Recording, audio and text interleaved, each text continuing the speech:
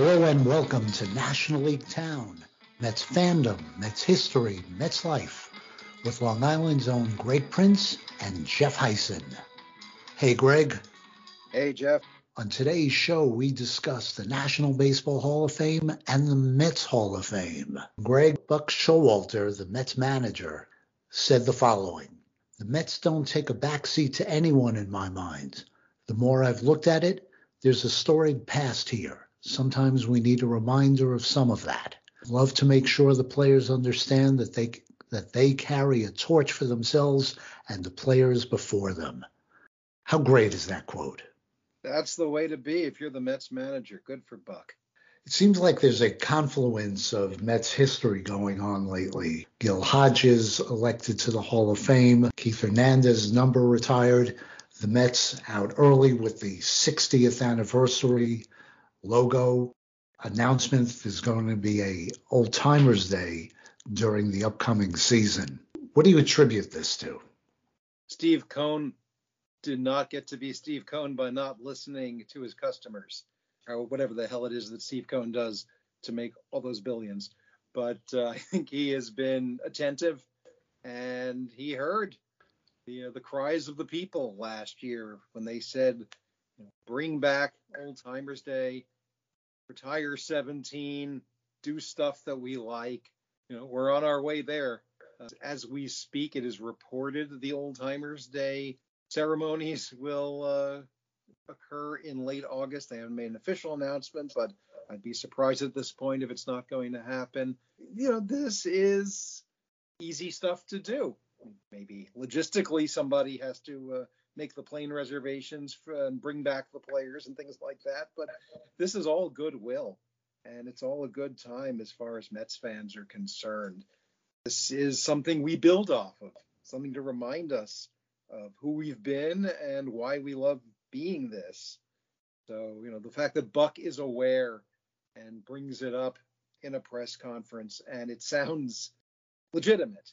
I don't think he's reading from a script. I think, Buck is a romantic about baseball, very practical romantic given his background, but somebody who enjoys being the manager of a team in a franchise that cares about these things. So between Cohen and Showalter and everybody else putting all this together, it's very exciting. It's just a shame that we had to wait this long for all this to happen. The previous ownership came from Brooklyn roots, as we were so often reminded. It's great to have Brooklyn roots. I've got Brooklyn roots, but they, I think, kind of forgot that they were in Queens and had been in Queens at the time Citi Field opened nearly 50 years. There was such resistance on their part to acknowledging what the Mets were and that they weren't just a footnote to the glorious history of the Brooklyn Dodgers. And let's love the Brooklyn Dodgers and the New York Giants, the blue and the orange that came together and gave us the Mets and the circumstances that birthed this podcast, National League Town. But how do you open a new ballpark in 2009 without paying attention to the Mets? Because it's the Mets ballpark. So, again, they made steps along the way. We're in a new era now, and I'm really happy that the new era isn't afraid to acknowledge things that happened before. And, that's what we're doing for a 60th anniversary. There were 4 Mets who were on the Hall of Fame ballot for Cooperstown, and none of them made it. 4 players that wore the blue and orange, and I want to discuss them with you on their Hall of Fame plaque, but they did play for the Mets. So let's briefly discuss them. Will Billy Wagner make the Hall of Fame? He played for the Mets for more than 3 seasons and was an effective reliever. He would probably go in as an Astro, but to me, he's a Hall of Famer. If you put Lee Smith in, you're putting Billy Wagner in, and Lee Smith's in. What do you think? Of the 4 former Mets who are on the Hall of Fame ballot this year, Wagner came the closest to being in his prime when the Mets had him, at the end of his prime, but he still had a couple of very solid years left. Problem with all Met closers, certainly in the mind's eye, is that they get a lot of saves until you really need them. But that's not a fair judgment because, of course, he needed all the saves. I guess what goes against Billy Wagner's case is that the number of innings, even compared to, say, Lee Smith, pretty slight. And the postseason record is pretty horrendous, to be honest with you. And when I think of Billy Wagner at his best, yeah, I do see him in an Astros uniform, and I do see him in the ninth inning in the Astrodome, and I see him as unhittable. As a Met, he was one of those acquisitions in 2006 who really put the team over the top and was on the mound every time there was something to clinch, both the division title and I believe each game of the first playoff series against the Dodgers. Willie Randolph brought him in to nail it down. He was a little less successful, maybe a little more used up by the time the Cardinal series came around. And by 2008, he had an injury that kept him out for the better part of a year. And it wasn't the same. And he went off and continued his career. Was actually pretty good at the very end. Helped the Braves get to the playoffs in 2010 and blew up in the playoffs, as he tends to do. Actually, I think he got hurt. Anyway, no, he won't go in with a Mets cap. He might go in. I would say about him, as I would say about just about any ex-Met I could think of who has a Hall of Fame case, Mazel Tov, Billy Wagner. Hey, what about Gary Sheffield? He received 40% of the votes. Now, obviously, he has PEDs, but he did hit over 500 home runs, and PEDs did not stop David Ortiz from getting into the Hall of Fame. Sheffield, as far as we know, yes. Sheffield, PED, black marks are kind of vague compared to some other people. It's the scariest hitter I ever saw, certainly in the conversation. By the time he came to the Mets, he was at the end of the road. He had 1 year left. I wrote an article years ago about a cohort I called the Never Mets, because we were always hearing about how they were going to become Mets. They were always rumored as signing or being traded for. In some cases, it was a done deal, and then somebody pulled out the last minute. Gary Sheffield was that for years, because of the family connection. He was Dwight Gooden's nephew, even though they're practically the same age, just a few years apart. And it was always talked about. The Mets ought to get Gary Sheffield. They're going to get Gary Sheffield. No, it makes sense getting Gary Sheffield. And finally, he's sitting there unattached at the end of spring training 2009, the first year of Citi Field, and they signed him at the last minute. And he shows up here and he does something no Met had ever done. He hit his 500th home run as a Met. And it was a really nice moment because he felt like part of the family. In fact, Doc, who had been kind of estranged from the organization, started showing up that year. So it all felt like a bit of a storybook finish. The 2009 team lost, like 92 games, I think. So it may not have been the storybook we wanted. And Sheffield, was over 40 at that point and cooled off. Let's also remember he shares something with Rusty Staub and Ty Cobb, and I guess now Alex Rodriguez, a home run before the age of 20 and a home run after the age of 40. And he did that as a Met. So there's a lot to put Gary Sheffield in the Hall of Fame. Again, like you said, over 500 home runs. It was kind of a vagabond in terms of where he played, which it's been suggested might not help his cause because there's no fan base rallying to him because he doesn't really belong to anybody. Just in terms of numbers and in terms of mythic ability, I'd love to see him go in. And no chance. There's a Mets cap on his plaque. If anything, he's going to be one of those guys who has a blank cap or says, just enjoy my head. And then we talk about Jeff Kent, former Survivor castaway Jeff Kent, who received 32.7% of the votes. This mystifies me because he's 377 home runs, and he was a great second baseman. Maybe not the best fielder, but a great hitter. A vote against him, a mark against him, is that he blossomed later in his career. We certainly know he didn't blossom as a member of the Mets, as we were reminded every single time he played against them. What do you think about Jeff Kent's chances? Survivor is apropos because Jeff Kent survived a long time in the major leagues. I just wanted to say that. We had Jeff Kent early in his career. He was traded for another guy for whom there's a Hall of Fame case to be made, probably on a Veterans Era ballot soon, David Cone, and it was not a popular trade. I tell you, David Cone, coming from the Blue Jays, actually gave the Mets a couple of good years. There was a period of about a year where I would have argued in my callow early 30s that Kent was probably as good a hitting second baseman as we had in the National League. And he did set a record, most home runs by a second baseman in a season for the Mets, which lasted until Edgardo Alfonzo. He was not a popular player. He tried to be. If you remember, go find some clips on YouTube of the mid-90s Mets. Now and then you'll see a banner out in the old picnic area. It said Kent's Kids. And he's one of those guys who would, buy a section and sponsor children's groups and whatever. And it was nice, but never really got along with teammates as far as we could tell. Sort of backsliding by the time they traded him for Carlos Baerga. And Kent blossomed in San Francisco, a couple of stops after the Mets.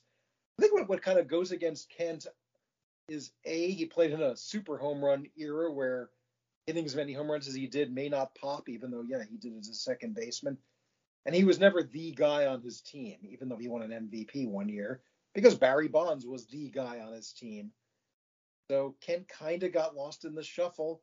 Wasn't a great defensive player, but a fellow named David Ortiz was not a great defensive player.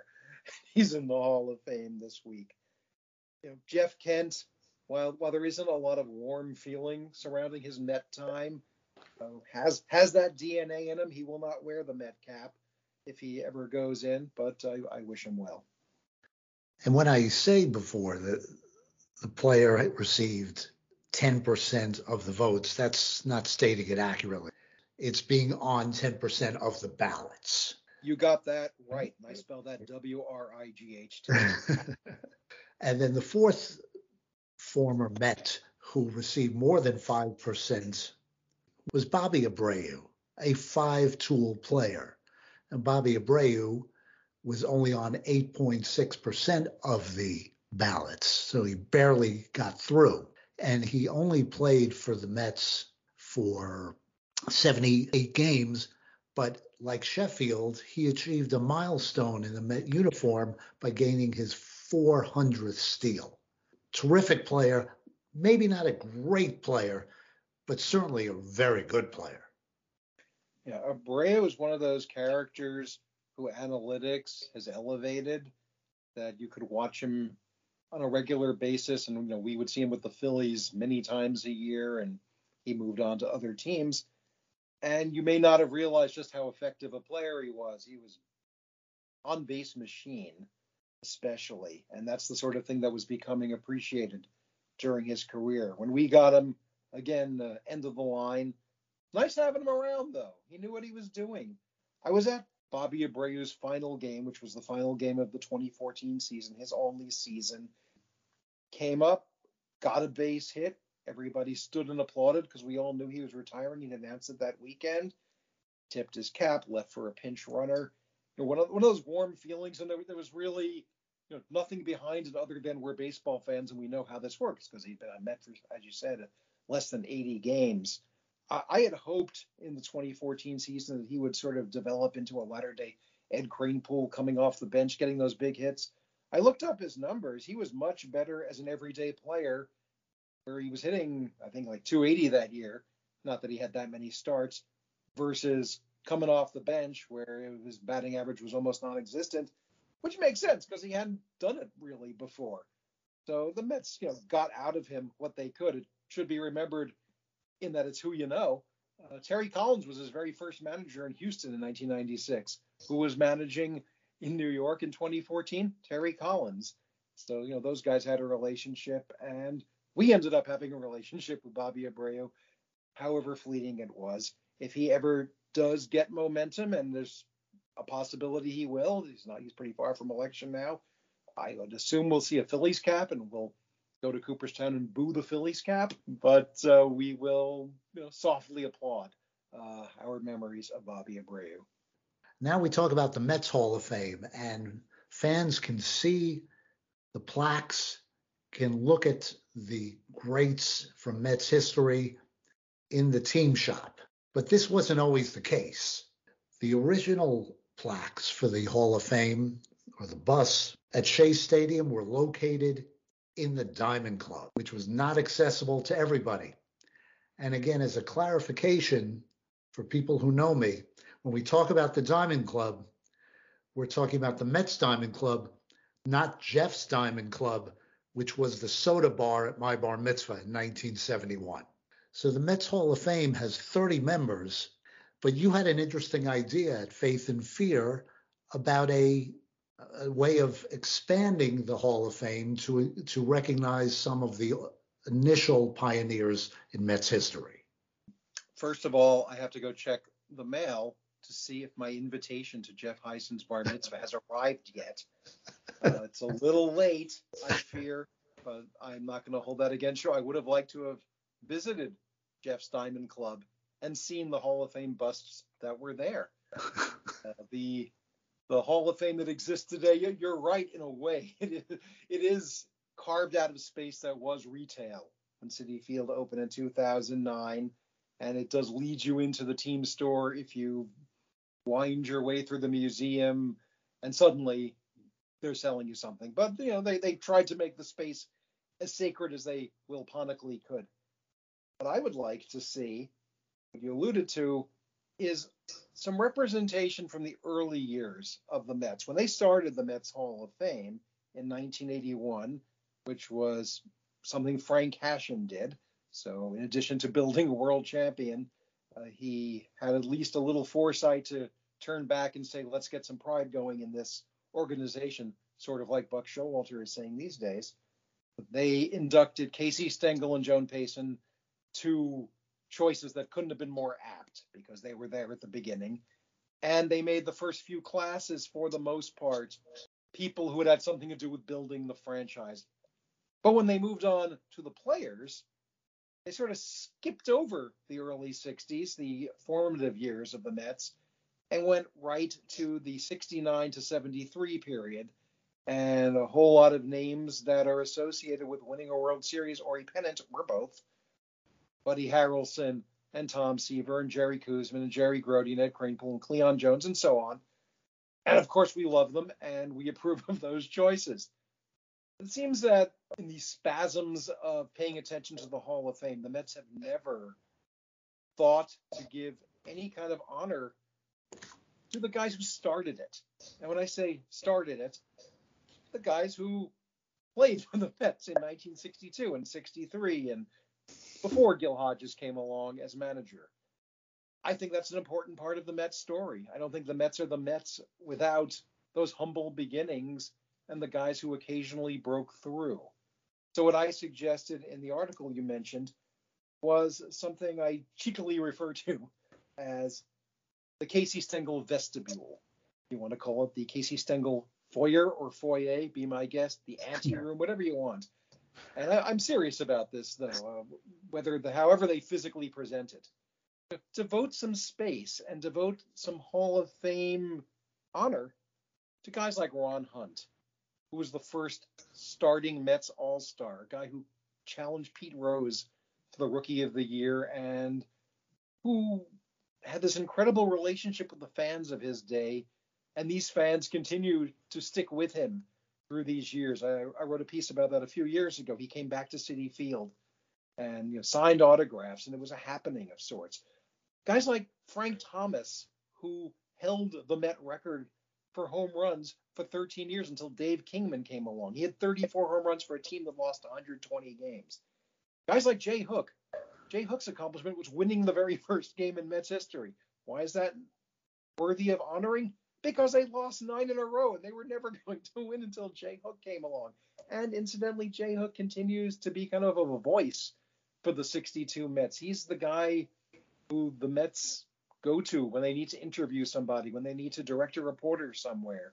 He's articulate to this day and looks back fondly and tells great Casey Stengel stories even on himself. So there are those guys, a couple of other guys I mentioned, and you could certainly look at guys who are no longer with us. I would like to honor those who are, quite frankly, among the living so they can enjoy it. They're not getting any younger. We talk so much about Casey Stengel, or as much as we do.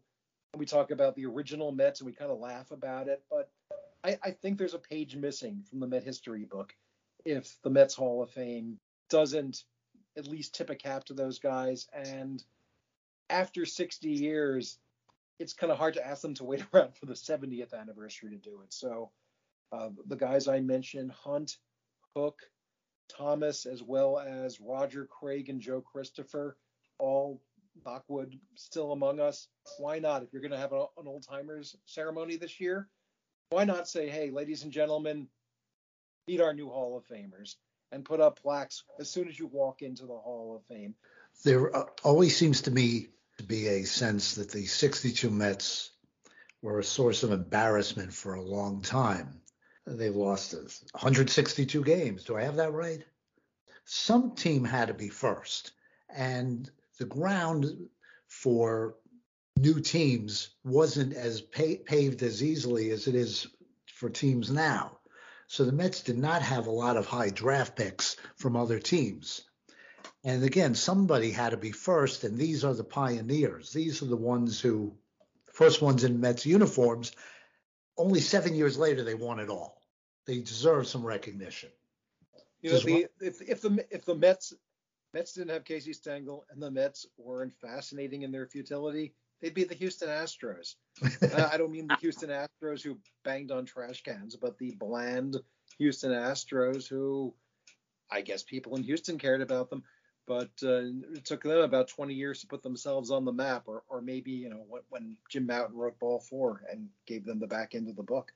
So, you know, the Mets had books written about them in 1963 because they were just, you couldn't take your eyes off them, whether it was for losing or whether it was for maybe once a week not losing. They're made up of individuals and they have stories, and there is a link from 1962 to 1969. And yeah, you want to celebrate winning. And I don't think the Mets are, we talk about all the things the Mets haven't done to honor their history. They've been pretty good about honoring 1969. They've been pretty good about, you know, waving their 2 world championships, and that's great. But, you know, fans are made from 1,000 different motivations, and a lot of fans were made in 1962 and in those Polo Grounds days. And when Shea Stadium opened, you open up the Casey Stengel vestibule, you put up a few plaques, you tell the story, you link it up to the next phase in Mets history, and you're a more complete franchise for it. Why isn't Ron Hunt in the Mets Hall of Fame? He was the Mets' first All-Star. Yeah, I couldn't tell you why exactly Ron Hunt isn't in the Mets Hall of Fame, other than perhaps it was because he was not part of a winning team. Funny thing is, you go back and read the contemporary literature, every article in which Ron Hunt was mentioned in a national publication, or perhaps in a column locally, said, well, you know, one thing, that when the Mets finally do get good, it's going to be because Ron Hunt was playing second base.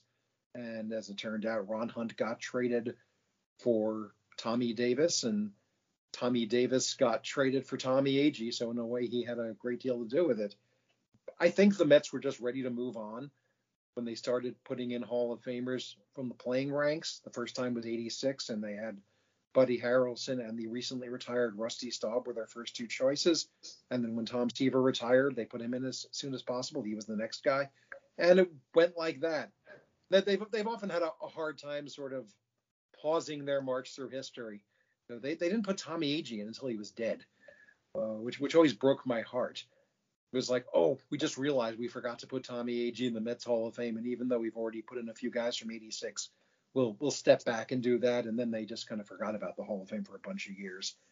You know, the most recent Hall of Fame class I thought was a great sign, because it was Matlack from the 70s, Darling from the 80s, Alfonso from the 90s and early 2000s. And they showed an ability to walk and chew gum at the same time by saying we can look at multiple eras and say, hey, there are some players who deserve this tribute. So I hope, you know, Ron Hunt especially, but you know, I'm sincere about the other guys too, but Ron Hunt especially is somebody who really does stand out from those early years. And if you could, even if you could just put one guy in from the Polo Grounds, early Shea Stadium era, I would hope it would be Ron Hunt. How about Ron Swoboda? Man, now you're playing my song. You know, Ron Swoboda to me is, you know, there are a handful of, shall we say, Mets. You are hyphen Mets. They just stand for what the Mets are about. And Ron Swoboda is one of those guys. Came up, I think he was 20 years old when he first made the major leagues under Casey Stengel, by the way. Had all this raw power, didn't quite know what he was doing in the outfield, and yet he stayed at it. The fans, the way fans will, they both loved him and kind of rolled their eyes at him. And he's just such a delightful personality and has been such an important part of keeping that story going. And I think when you get to this point in somebody's life, and I think we saw it a little bit with Keith Hernandez, is that's part of it. It's not just, okay, here are his numbers. Well, they're a little light in the RBI column or something. But Ron Swoboda has just made himself such an important part of the Mets family all these years, whether it's the fantasy camps, whether it's the on-field celebrations that they've managed to have. I know another articulate spokesman for what we've done here and what we've had. I just love the guy. And again, here's a line I used in that column you mentioned. We're talking about the Mets Hall of Fame. We're not talking about the College of Cardinals here. If you want to be the so-called small hall advocate for Cooperstown and say, oh dear, we might be lowering our standards for Harold Baines or whatever, I'm not going to really argue with you, even if I don't agree. But the Mets Hall of Fame, who is more Met than Ron Swoboda? So, he did it on the field and he's done it off the field. And he's just such a big part of the Mets. I don't understand how he's not already in the Hall. I agree with you. I met him a few times in conjunction with Fantasy Camp. I went in 2009, and at the Fantasy Camp reunion game at Citi Field, he was in the dugout for my team. And Swoboda comes up to me and tells me one of the dirtiest jokes I have ever heard in my life. I can't repeat it, but it was just filthy. And part of me is thinking, this is Ron Swoboda telling me this filthy joke. And I'm picturing him making that catch during the World Series. And I'm thrilled that Ron Swoboda has his hand on my shoulder. And I'm laughing all at the same time. Ron Swoboda, definitely a great part of Mets history, as was Felix Millan. I'm sorry, but did you invite Ron Swoboda to your bar mitzvah? No, no. It would have livened it up, it sounds like. Not that the soda wasn't great, but come on, Ron Swoboda. I don't think as a 13-year-old I would have understood the joke. I barely understood it at that age. What about Felix Millan? Felix Millan would be a great addition to the Mets Hall of Fame for a number of reasons. First off, the guy was, to my mind, invoking him, I think, for a third time today, the best second baseman the Mets ever had until Edgardo Alfonso. We're talking about an all-around game. Didn't hit with power, but hit. He hit every day. He played every day. He was the first Met to play all 162 games of a season, the only Met to play every single game of a season. He set the all-time hits record that lasted until Lance Johnson came along more than 20 years later. He turned double plays beautifully with Bud Harrelson. He transformed that infield when he came over in 73. One of the, you know how we love to moan about trades that didn't work out. Here's a trade that really worked out. Gary Gentry and Danny Frisella for Felix Millan and George Stone. And while we love to harp on the fact that George Stone didn't start a game in the World Series, let's relish the fact that Felix Millan started every day. Granted, he had never won the World Series, but he started virtually every day in 73, virtually every day for 4 or 5 years. Let us not forget the way Felix Millan choked up on a bat. I don't think that anybody who grew up in the New York area in the 1970s, who went to the playground, who played stickball, who played any kind of ball, didn't choke up on the bat at least once and say, hey, I'm Felix Millan. And it worked for him. Maybe it would work for some others today, but you don't see it like that. And I'll throw in the fact that he was the first Latino star the Mets had. Big Puerto Rican community in New York. He became a very popular player, remains a very popular figure, not just with grown-up kids from 50 years ago, but he's been an ambassador for the team. He's scouted. He's remained associate. I think he's I don't know if he was there your year, but he's been involved with those fantasy camps. Just just a great part of the story and of the landscape of what it's meant to be a Met. One of those guys who came here as a star and didn't get worse, which we know how that happens with Mets. So I think he's been a little lost. Again, a big part of a World Series participant team, kind of, swept under the rug a little bit. I don't think by any evil plot or anything, just kind of forgotten about a little bit. But you ask anybody who grew up in that era, and let's not kid ourselves. When we talk about fans, we talk about kids who stayed with the team for the most part.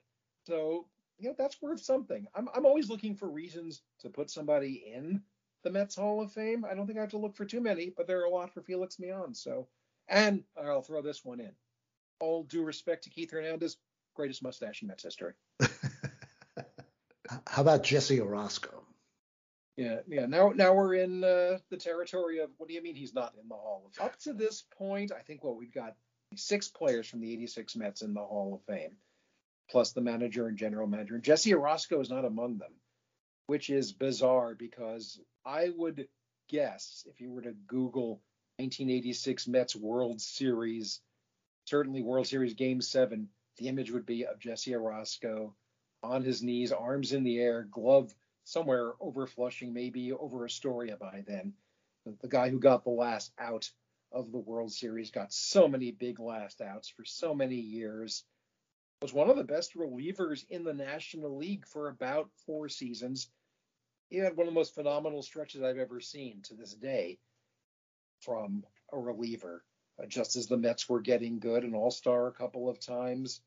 And even if none of that had happened, even if all we could say was he came in and got the 3rd out of the 9th inning of the 7th game of the 1986 World Series, that alone, in my mind, would be worth it. But he was one of the best and most consistent relievers, again, until he wasn't, because all relievers eventually let you down. I would love to see number 47 in there. Maybe not for Tom Glavine, but definitely for Jesse Orosco. I agree with you there. How about number 50? Last summer, when the Mets indeed inducted Ron Darling, I was fortunate enough to get a media credential that night, and that allowed me a chance to chat with Ron Darling for a few minutes. And I asked him, now that you're in, is there anybody you'd like to see in, maybe from your era? And he did not hesitate. He said, Sid Fernandez. People don't realize how good Sid Fernandez was, how important he was to our team.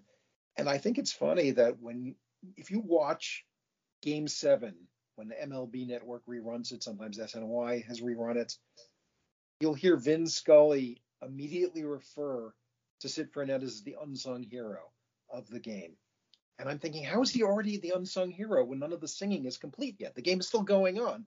How do we know we're not going to be talking about Sid Fernandez? But that's sort of become his calling card, that people don't appreciate how important Sid Fernandez is 2 2/3, 2 1/3. Forgive me if I don't have it right. He pitched in 3 separate innings. Let's put it that way. Turned Game 7 around. Well, I think we all remember it and appreciate it. And that was a starting pitcher coming in to give, along with Roger McDowell's 5 innings in Houston, the most important relief stint a Met has ever thrown, certainly in the postseason. That's Sid Fernandez moonlighting. Sid Fernandez was a huge part of the Met rotation, '86, huge part of the rotation for almost 10 years. One of the most talented pitchers you ever saw, sometimes a little trouble harnessing it, had stuff that was just so unlike what anybody else was throwing that it would just completely confound batters when he was really on. And not a bad athlete, by the way. I know he was sort of a big man, but he could hit the ball. He wasn't really much of a fielder, but we're not putting him in the Hall of Fame for his fielding. We're putting him in because he was El Cid. And you would face Doc Gooden, you would face Ron Darling, you would face Sid Fernandez. You had a bad series. Before people think we've lost our minds, David Wright's not in the Mets Hall of Fame. Why not?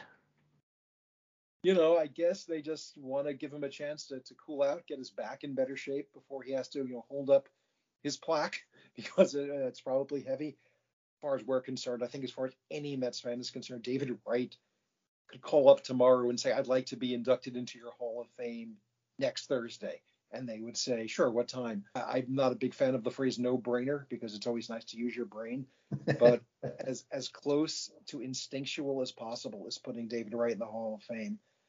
I think the only reason you wait is so you can, A, take care of some people who've waited a lot longer, and B, figure out, do you want to have a David Wright day for his induction into the Hall of Fame and retire his number, or do you want to make it 2 separate days? Because there's nothing to think about other than to look back and enjoy, what this man did as a Met, as the captain, all that stuff that we know because it wasn't that long ago. Knowing what we know about David Wright, I think he'd be very happy to go in on a bill with Sid Fernandez and Jesse Orosco and Ron Hunt. He'd really love to go in with Howard Johnson, probably, because Howard was one of his mentors. So I think anything where he's not the center of attention would make him happy, because that's the kind of personality he has. But let's hope that David Wright has a very long time to enjoy being a Mets Hall of Famer, and they'll get around to it eventually. It's just a matter of the form it takes. And let's conclude with people who were not on the field, and we must start with Fred Wilpon. Why is it in the Mets Hall of Fame? Fred Wilpon holds the record for being an owner of the Mets longer than anybody else. And if we're going to talk about longevity, we have to give it to Fred Wilpon. Fred Wilpon owned the Mets while they were in the World Series, or owned at least a piece, 3 separate times. I can't go on and say this any longer. Listen, Fred Wilpon did what Fred Wilpon thought was right. Let's put it that way. And we're moving away from the Fred Wilpon era. And you know what? They want to give Nelson Doubleday a plaque. I'd love that, because Nelson Doubleday really was an important part of turning the Mets around in 1980. And he did have a partner, a limited partner at the time. And if you want to be super generous about it and put something up there for Fred Wilpon, well, I think you'd have to put a guard on it to make sure it wasn't graffitied. Live and be well, Fred Wilpon. Let's put it that way. Bobby Valentine should be in the Mets Hall of Fame. I'm not sure why this hasn't happened yet. Yeah, Bobby Valentine inhabited the role of Mets manager in a way I've never felt anybody has. Maybe not the pinnacle reached the way a couple of other managers did, but man, he loved being the manager of the Mets. It felt, as my mother liked to throw the Yiddish around, it felt beshert when he came back on like it was meant to be. And he lifted that team. I don't think he gets nearly enough credit wherever credit is sold for doing this. The Mets were moribund throughout the 90s, and Bobby Valentine just woke them up, got the most out of players you never would have dreamed would do anything, and somehow got the most out of a combustible bunch of personalities, and knew the game so well, and worked umpires. They couldn't stand him, but he got his way a lot. Every night was just fantastic. Bobby Valentine, and he won. 2 playoff spots in a row, which we've seen is not easy to do. Went to a World Series. People love to point this out. Went to a World Series with an outfield that was Timo Perez, Jay Payton, and Benny Agbayani. Come on. No disrespect to those guys. I'd make a case for at least one of them to be in the Mets Hall of Fame if we were working our way down a list. But then you remember what he was like after 9/11 and how tirelessly he put himself into helping everybody he could through every mechanism he could, and to this day is a part of that story, and the families who've gone on. So there are so many angles to look at Bobby Valentine from, and all of them are Mets Hall of Fame worthy. And I don't know if he just rubbed too many people the wrong way somewhere along the way, or it just never felt like it was a priority. But God, I wish it was a priority. He should be in the Hall of Fame already. And the Sandwich Hall of Fame for creating the sandwich wrap. Who doesn't love a wrap? Well, before we wrap this, and that'll do it for this episode of National League Town. I'm Jeff Heisen. I'm Greg Prince. And as always, let's go Mets. Copyright 2022. Music provided by the Royal Arctic Institute. Check them out on Spotify.